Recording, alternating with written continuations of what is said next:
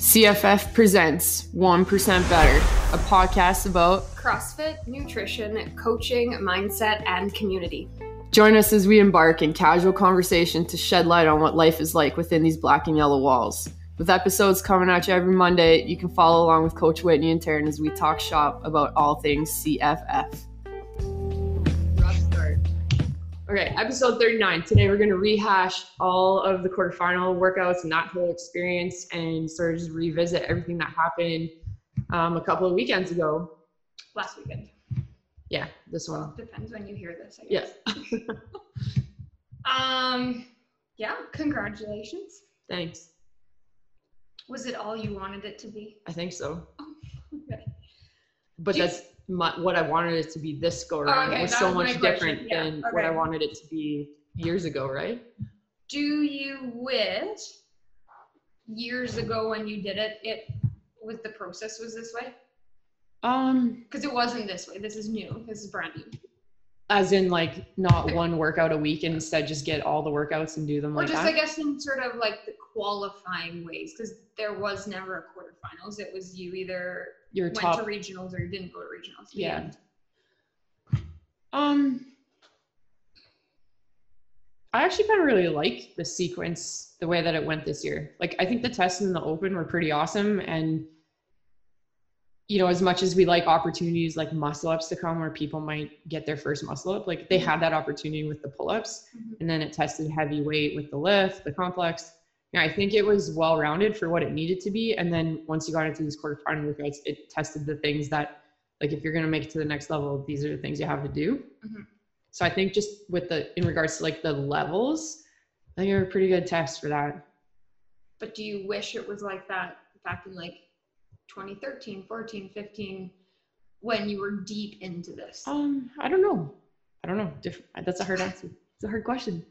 It's hard to say because things are so different. There wasn't this many people back then either. You know, there was maybe like 1,000 women in Canada West, and that's all I had to compete against versus 6,000 in all of North America. Yeah. In this quarterfinals, for example, you know? So no, I don't actually. It was very stressful before, but I mean, this could be equally as stressful too if you're actually trying to make it. Coming from a different point of view towards it. Let's just go back to the open. What was required of you in the open to make it to quarterfinals? Just in case people don't know. You have to be in the top 10% of the continent. So top 10% in North America. And so they figured that was about 6,000 women. So that's neat. That is neat. And I actually didn't filter the leaderboard to see where I stood in terms of Canada. I probably should have before we started this, but I don't care. Oh, well. So yeah. It's interesting how like you went from like caring, like eat, sleep, breathe CrossFit Games to now it's like, I don't care. I don't even follow them on social media, like the CrossFit Games athletes. Like when I decided to retire, I axed that entirely off of everything. I maybe kept like one or two people around because I actually enjoy watching their stuff, but like I am so uninvested in it and it feels so freeing when something that is also consuming like it was, and then you just get rid of it. Yeah. Not get rid of it, but. And like that's CrossFit as a sport, not CrossFit as a means to improve your health because and that's well-being. Still a large part of my life. Yes. Obviously. Yeah. I would never go back to doing anything else. But yeah, just as a sport, you know, I know, like recreationally, I can keep up with that. The occasional, that's fun here and there. Yeah. Nobody ever wants to be my partner or anything, but I'm your partner. I just always have to fight for somebody to be my partner. It's intimidating. You compete in the quarterfinals. Okay, so you have 5 events. Let's start with event 1. You did that Thursday night. Yeah, so that was handstand push-ups, both kinds, and double unders, and then some moderately challenging loaded dumbbell hang power cleans at 35. And some shoulder to overhead in the second in the second one. Yeah. Actually, like looking at this workout, I really like it. But when it came out, I was like, oh man, my strict handstand push-ups like 3 weeks ago, I couldn't even do one. Like and I was also doing them to the ab mat, you know, just that hasn't been a focal point of mine. So I was kind of bummed in a way that like I knew I wouldn't be able to do that workout as it was intended, which that's another conversation, right? We had this conversation. We'll circle back to that. So I slugged my way through that one and actually surprised myself with what I did achieve. Like I didn't think I was going to finish the first 3 rounds just based on the last couple of weeks of how my handstand push-ups have gone. But I think I did like 8 in the first set. Like I was pumped about that. And my double unders were unbroken. Also that part was really good. And then when I finished the first 3 and then I go to kick out for the first set of kipping ones, and like in my brain, I'm like, I hope you remember how to do this. But then it just felt effortlessly. Yeah. I enjoyed that one. You did like it? And actually like midway through that workout, because that was the first workout and there was a small group gathered to watch me. That was like when I really kind of clued into how this weekend was going to go for me and what I wanted to get out of it. And I know that when I finished the workout and I turned around to those people and I was like, that's the first time in all 6 or 7 years that I've done this, that I legitimately heard the crowd or the people like cheering for me. And, you know, I'm kicking up, doing a couple handstand push-ups and coming down and kicking back up. And so like, as I would kick down, I'm just kind of standing there resting my arms, you know, just kind of basking in that. And usually that's something that in the last event, you kind of take it all in. Yeah, but it was just a cool moment because I was like, it's taken me this long to finally actually hear that stuff. And it's just because I'm not as zoned in and as serious as I used to be. So that was a powerful moment for me. You said that you kind of like had this understanding of like why you're doing this. Like what was your kind of, it was for them. Your why, yeah, it was like your why or like what you were getting out of this. It was for the members. Like because I did not want to do this. You know, I just, maybe like half of me wanted to do it just because I had the opportunity to do it. But like, I knew how bad I was going to feel come Monday or Sunday even. Like I knew my legs are going to be sore and my abs are going to be crazy sore. And, you know, you have those conversations with yourself, like, is it worth it? But like, as I'm listening to them cheer and everything, that's when it became worth it for me. I was like, yeah, a lot of these people they weren't around when I was going through that. And some of them were, you know, and so just everybody's always been so supportive of anything that I've done. Even like it was when it was refereeing or whatever, like these guys have always been so supportive. So I owed it to them. That was kind of what I got out of that moment. Cool. And then Friday morning rolled around. Ooh, number 2. Friday morning. That one was hard.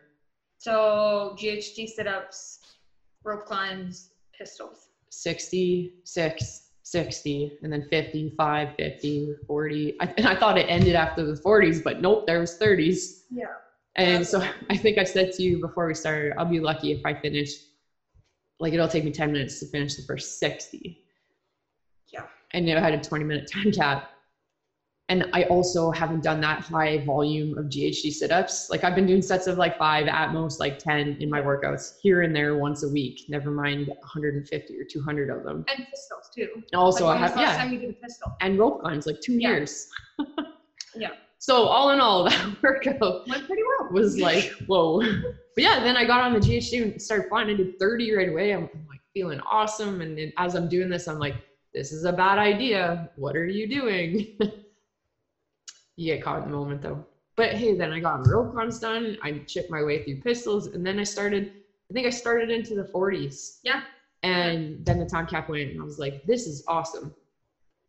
Did you say that to yourself later that day and the next day? And even during the workout, because you get off the GHD and you go to the rope climbs and to try and tuck your legs in a rope, like in that type of climb, my hip flexors were so shot and I couldn't get my knees up as high as I normally would. Yeah. You know, in practice, it's taking me 1.5 to get to the top, and here it's taking me like 2.5. It was interesting when I was commentating because we have a lot of members who've never rope climbed before and they don't understand, because immediately you think rope climb, you think arm strength, but it's like, no. It's a lot of legs and, like you said, a lot of hip flexion, and and it surprised me. I don't know why I didn't expect that, but I got up once and I come down and I was like, let's adjust the plan here. It looked super uncomfortable. I'm not gonna lie. Like more so after, but not even like your movement looks super uncomfortable, just like watching it take over your face. It was like, it did not look enjoyable. The last time so I've only ever done like high volume GHDs like that twice. Oh yes. Once at regionals in Portland, and it also had 275 pound deadlifts for 7 reps tied with it. So that was like my That's 1 like rep your max worst at the time. nightmare Yeah, right there. it was an Literally. awful workout. I think I was the last to finish on that workout.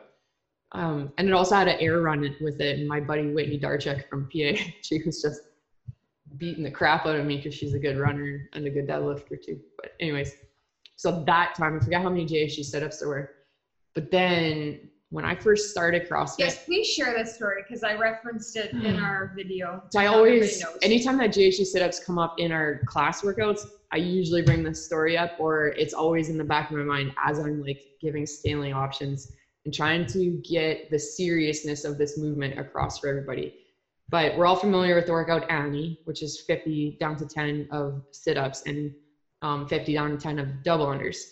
And when I was like 19, 20 years old, and you think you're the fittest little hot shit there is. Invincible. Yeah, invincible. I went to CrossFit Regina because I was training with their team.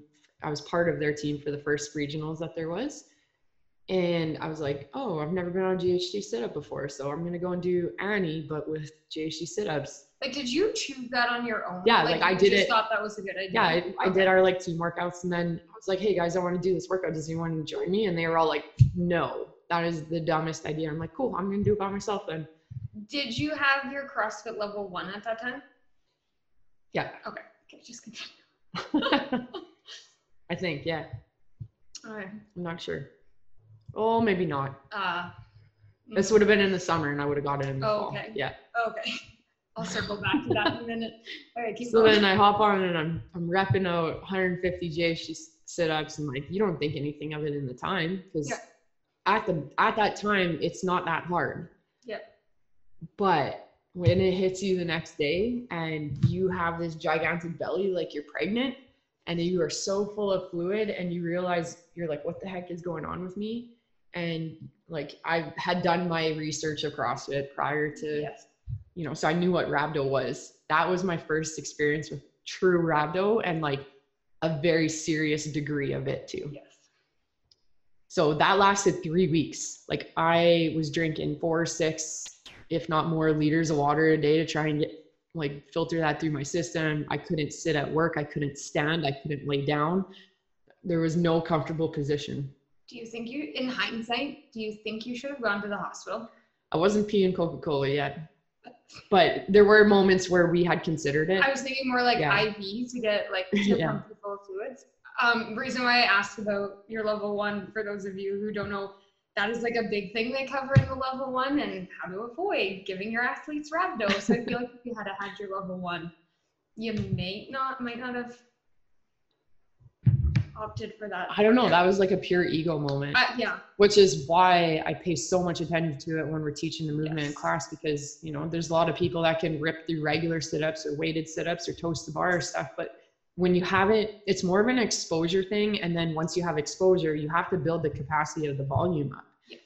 So just because you can doesn't mean you should, right? Like that's cool. You can do a full range of GHD sit-up, like, but if it's your first time, not a good idea. Not a good idea. Except when it was my first time, you let me do it.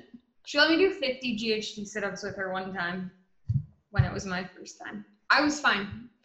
I had no repercussions of that. I don't always make the best coaching decisions. No, and you weren't coaching me at that time. We were just working out together. There you go. So you're on your own. I was brand new. What are you talking about? I was like less than a year in.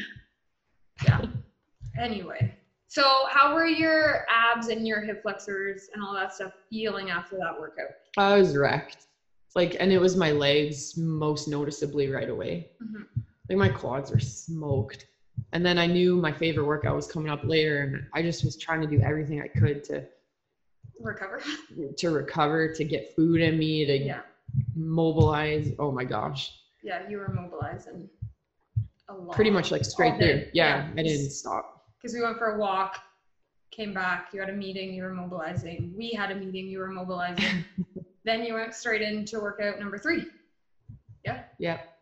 Which was the best one.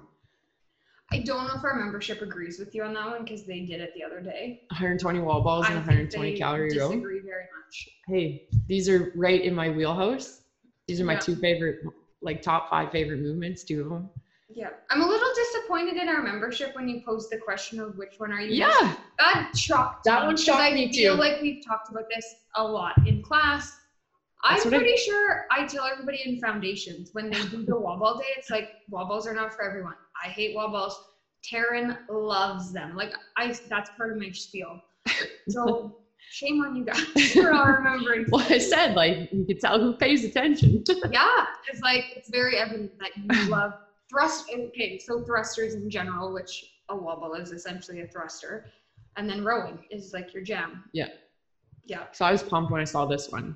When I saw it though, I didn't consider how I was going to feel from everything else. Yeah. Yeah. And so it wasn't as fun as I wanted it to be or as I thought it was going to be. Definitely was a struggle. And I also like screwed up my own plan too when I started also. So you did like 30.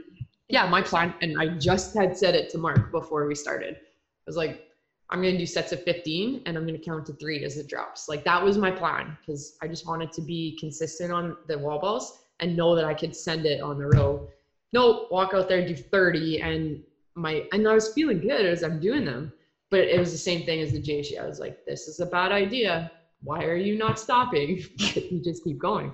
So then I drop the ball and I pick it up to go again and I get to like 6 and my legs all of a sudden just fill with lactate. They're like, no.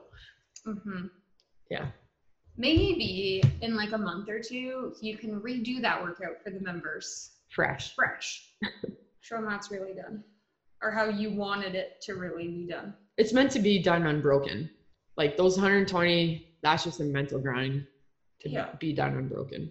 Could you do 120 wall balls unbroken? The one time I did, my actual carrying time is 4:05 and I did it in like 2 or 3 sets. And that was probably purely strategic. It's just mental. You need to be able just to calm your mind. And I think wall balls create a lot of panic for people. Yes. But it's just a rhythm. You just got to find the rhythm. It's like overhead squats. You just got to find the rhythm. Yeah.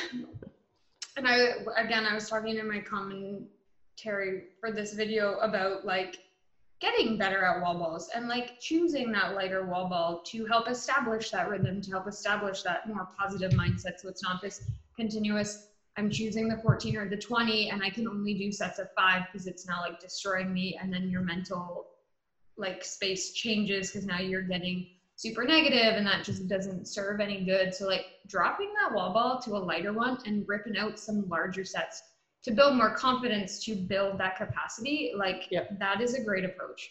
Again, like check your ego at the door and like take that time. You get more bang for your buck with that approach. Just even as a human being and physiologically speaking, you get more from your workout when you focus it like that versus slugging away at a 20-pound wall ball just because you can. Yeah. You should. How many times we're gonna say that today? That's 2. Count that ticker. Okay. That's 2. Yeah, I'm gonna take down here. Okay, so that ended Friday night. Then you came back in Saturday morning for a 4-rep max front squat. Oh, that is just. I hate front squats. And then my legs were just mangled, and at this point, my like soul on the inside is taking a hit. You know, you're like, why am I doing this? You have a soul left. Starts to creep up a little bit higher. You know, like, is all this pain actually really worth it? I'm not gonna lie. Like I was watching from the side because I had a PT and we planned it so that while you were going, she was resting. She'd go while you were resting, so we could kind of watch at the same time. Your technique wasn't too bad. It was pretty good. I'm not a bad front squatter. No, but we had talked the day before about what that was going to make it potentially look like, so I was waiting for that.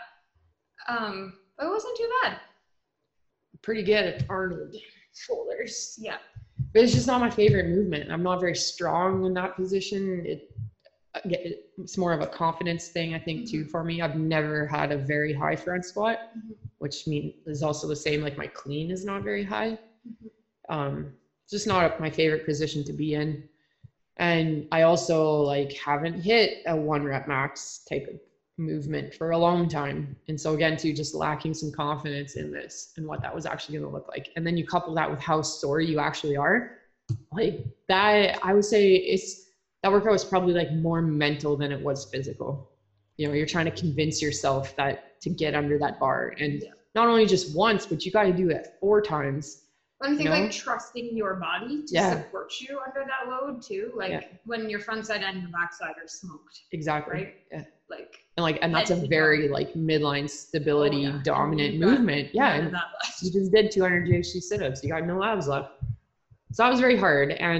But you know, I appreciate it again too, like everyone got in real close to me and made my little corner back there pretty awesome. And I just kind of did my own thing. Like it was incredibly painful. Like every squat felt like it was 300 pounds. But I surpassed my expectations for myself too. Like I hit 196 for 4. Like I did 205 for 1 because I thought it was 195. I actually didn't do the math right. Which I also haven't hit a 200-pound front squat in a very long time too, I don't think so. And to be that sore and do 196 for 4, again, like I was pumped with my effort and what I was able to actually put out. Surprised me. Adrenaline though, you know? There was kind of some chatter amongst the members of like, why is a front squat an event in this? Like, there's nothing fancy about it, right? Like it's just a 4 rep max front squat. So why do you think it was appropriate to be? Well, they're trying to test like all different domains of fitness, right? And like with strength being one of them, they want something that's like purely strength bias. And when you look at the history of the games workouts and even in regionals too, there's always been something that's been strength bias. Like, you know, in my regionals, we did hang snatches, or one year I had full snatches. There's deadlifts, I think, one year, but games like they did the CrossFit Total last year. So when I think like a more, I'm going to say strict, as opposed to like a dynamic Olympic lifts stuff too. Like it's different. Yeah. Athletes different ways. You know, and you had the complex in the open, and that's an entirely different approach than just go and hit a 4 rep max. Yeah. And then even too, you look at this is a 4 rep max versus a 1 rep max, which are 2 entirely different workouts and will have 2 different outputs also. Yeah. So, I mean, that's an interesting sort of angle at it too. Yeah. No. I thought it was a good test. Like I thought it was just a neat one to throw in there. Did you see some of the numbers that some of the other people were putting up? No, I didn't. Like the men were putting up over 400. And there was a lady, I forget where she was from, did like 335 or something. 325, or maybe she didn't finish it off, but she got 315 for sure. Just is ridiculous. Yeah. Yeah. Yeah. Like I can't even deadlift that. You're front squatting it. Yeah. Oh, that was awesome. Okay, so then it wrapped up Saturday evening with snatches and super tall burpee box jump. This is a great workout. And a 7-minute time cap, 963 rep scheme. Like I from a programming perspective, love this workout. Yeah. It's awesome. And again, too, you and I were talking about this beforehand, like 135 pound snatches for me at this given time is like 90% of my 1 rep max at this given time. Yeah. You know, as were some of the more elite, this is like 65% for them. So they're going unbroken on this. And I have to like take every rep one at a time and make sure I've got all my technique dialed in, because you don't want to waste a rep. That's a lot of effort for me to hit a 90% over and over again. So I was kind of worried about it. I knew it was going to be a slow grind, and honestly, I didn't think I was going to finish the 9. Like I thought the 9 was going to take me a very long time, and I would just finish the box jumps at the 7-minute mark.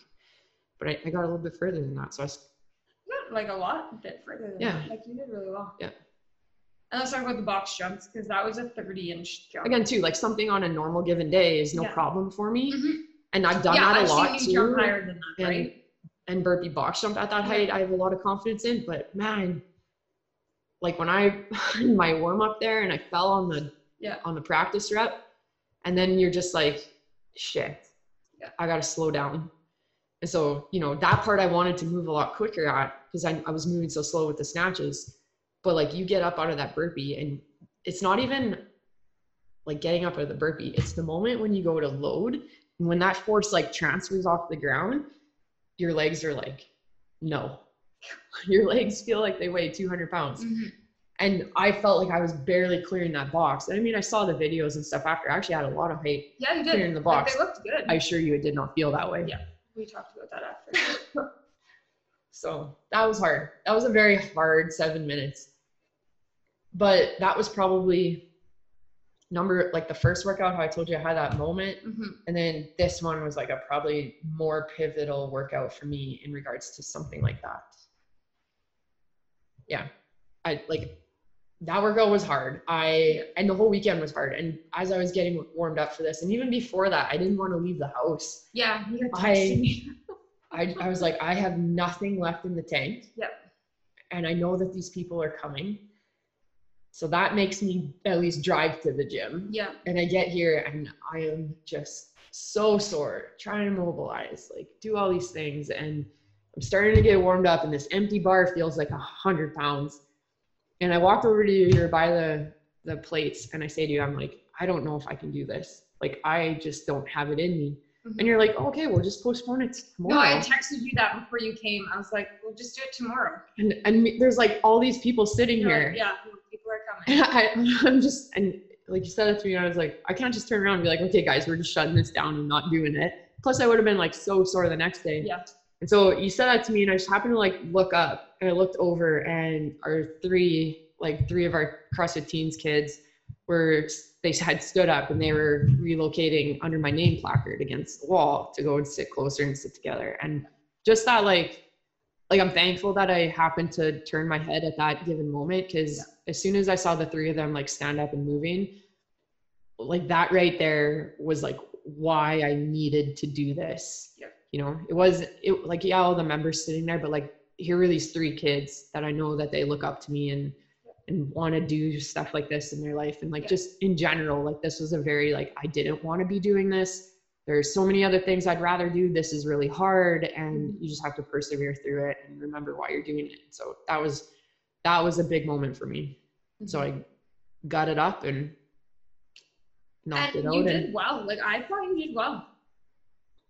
And then I finished the workout and I had to leave because I was like crying, like hyperventilating and crying. And no way was I letting everybody see that. I know. And I was like, okay, I gotta make sure nobody walks outside right now. Like, how do I keep everybody in the gym? Because I knew exactly what was happening. Like, I knew you were having a moment. I was like, okay, so what do I do here? Thankfully, they all kind of congregated and stayed in the gym. And I was like, okay, good. Like, because I knew that's where you were. And what you were doing. I was in pure hyperventilation mode. Like, I couldn't breathe. I was just like sucking wind up against Mark's truck and just like full out crying. So like crying and hyperventilating I haven't had a moment like that in a lot of years. And which I was thinking to myself as I was like trying to gasp for air. Yeah. Like, wow. I used to sit outside the sidewalk at the old gym in tears because my workouts are being really hard or something. So it's been a while. Yeah, it was a tough weekend. It was, yeah. Mentally tough. Well, I'm physically tough, but like I'd probably say more so mentally. And I'm not conditioned for that. Yeah. You know, and that's part of how my training was all those years. Is like, you're not just conditioning yourself physically, you're also doing it mentally, because that toll is so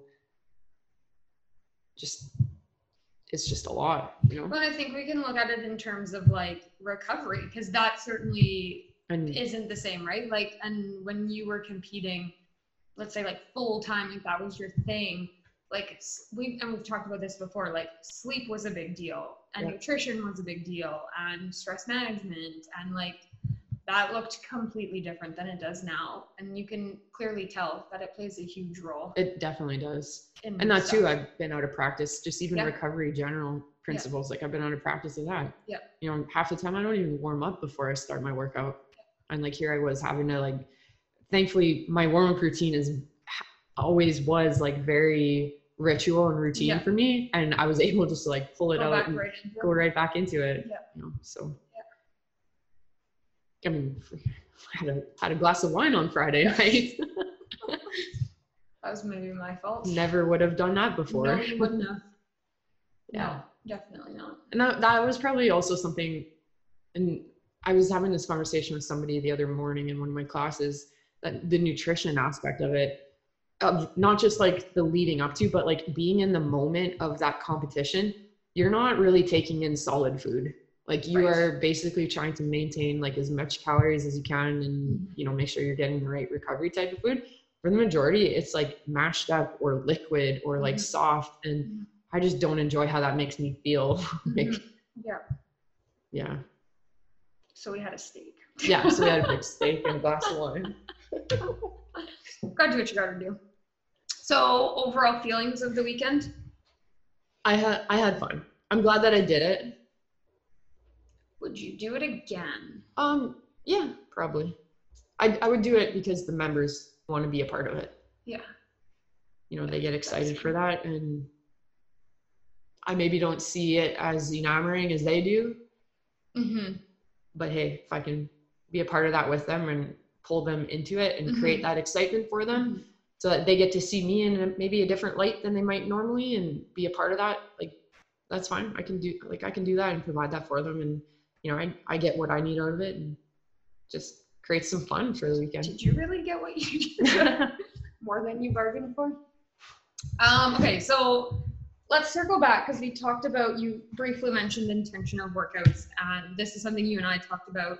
And I think it's something like worth talking about with regards to like intended stimulus and what a workout should look like. Because we did see you do that just because you can kind of thing, because that's what was required of you. But when we would go to do it in like a class setting, we would change that so that we were reaching the intended stimulus. Yeah. I mean, take that handstand push-up workout, for example, because that was the very first like clear, I'm not going to do this as it's intended. Exactly. That workout was intended to be fast. It was meant to be done unbroken, all aspects of it. And, you know, 3 rounds of one portion was supposed to take you like 2 minutes or less type of thing. Yeah. And if I would have joined in with the class when we had done it with the class, I would have approached it entirely different. I would have scaled the handstand push-ups to something that would enable me to do 10 reps unbroken repeatedly, like it was meant to be. You know, so that you could achieve the type of stimulus it was supposed to have. Yeah. Same thing with the snatch and the burpee box jump workout. I would knock that weight back to something that's more applicable to 65-70% for myself, so that I could maybe possibly go unbroken and hit it at the type of speed that workout is meant to be. It's a different workout. You know, what I did compared to some of those guys doing it in 2-3 minutes, those are 2 very different workouts. Well, like even knocking that box jump, so there's no hesitation. So it's like a quick down and up and over thing. Would you change anything on like the wall ball rowing one? No. Or just your approach? Just my approach. And honestly, I would almost even change my approach on the greater side, you know, because had I been doing it fresh, like if I were to go and do this now, then I would still approach it with the same load, but I would just change my mental approach to it so that I could elicit the type of unbroken sets it's supposed to have. You know? Yeah. But I mean, fatigue played a huge factor in that one. Yeah. So. Yeah. So I guess it just comes back to, you know, and the same thing with the second one, like take the GHD for example. So there's one where I wouldn't scale the movement because I've been doing full range. I just haven't been doing that volume. So maybe it's like half the volume or a quarter of the volume, because at most I'd been doing sets of 15, you know, so it would look a little bit different for me in that respect too. Yeah. Would I have done 6 rope climbs? No, because those rope climbs are meant to even be all the way up, slide down, touch the ground, go right back up too. Not slide down, walk around 5 minutes like I was. Look at your judge. Ask twice how many more you have to do, because I'm pretty sure you did that a few times. Yeah. Yeah, and I guess that goes back to CrossFit as a sport, which is what you were doing that weekend, and CrossFit for health and well-being and being the best version of yourself. Like very, very different. Yeah. Which is what we practice in our classes, which is fantastic. And And I hope that weekend and even this podcast kind of sheds light on that, like how it looks so very different when you're doing it as a sport, and what that workout should be and what it should look like versus what we do in class. Yeah. And what it needs to be for you. Yes. Right? Yeah. Yeah. For sure. Any other comments about the weekend? Aha moments? Not really. I think me personally, I appreciated the opportunity to tap into that like competitive mode of mine. You know, it's been a little bit dormant for the last like year and a half while I haven't been refereeing, because that's where I get to shine that there. But I think just like, our online competition together didn't make that shine? It's just like remembering that like, I do have this side to me, and it has its places and times where I can bring it out, and it felt good to know that I still have that ability to use it.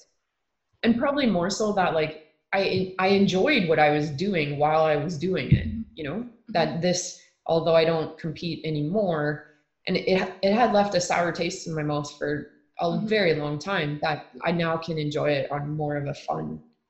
Kind of like on your terms, right? Yeah, exactly. If we look like to next year, and let's say they do this exactly the same way next year, because who knows, they could change it again.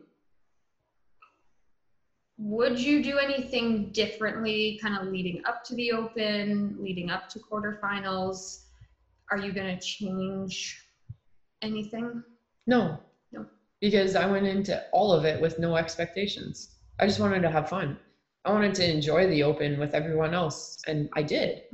And then I wanted to, and when I actually, like, I didn't even know that this existed, because I hadn't been paying attention, and I didn't know what the qualification standards were.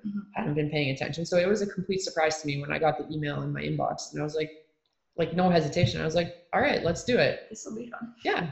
And it was. So would I prepare for it? No, not my dream. Yeah, you've said that a few times. But I'm glad that I can say that, though, you know? Right. I'm not trying to hold on to it for something that's not what I want anymore. So it's okay. We all grow, and our life ebbs and flows, as I say. Cool. There, quarterfinals.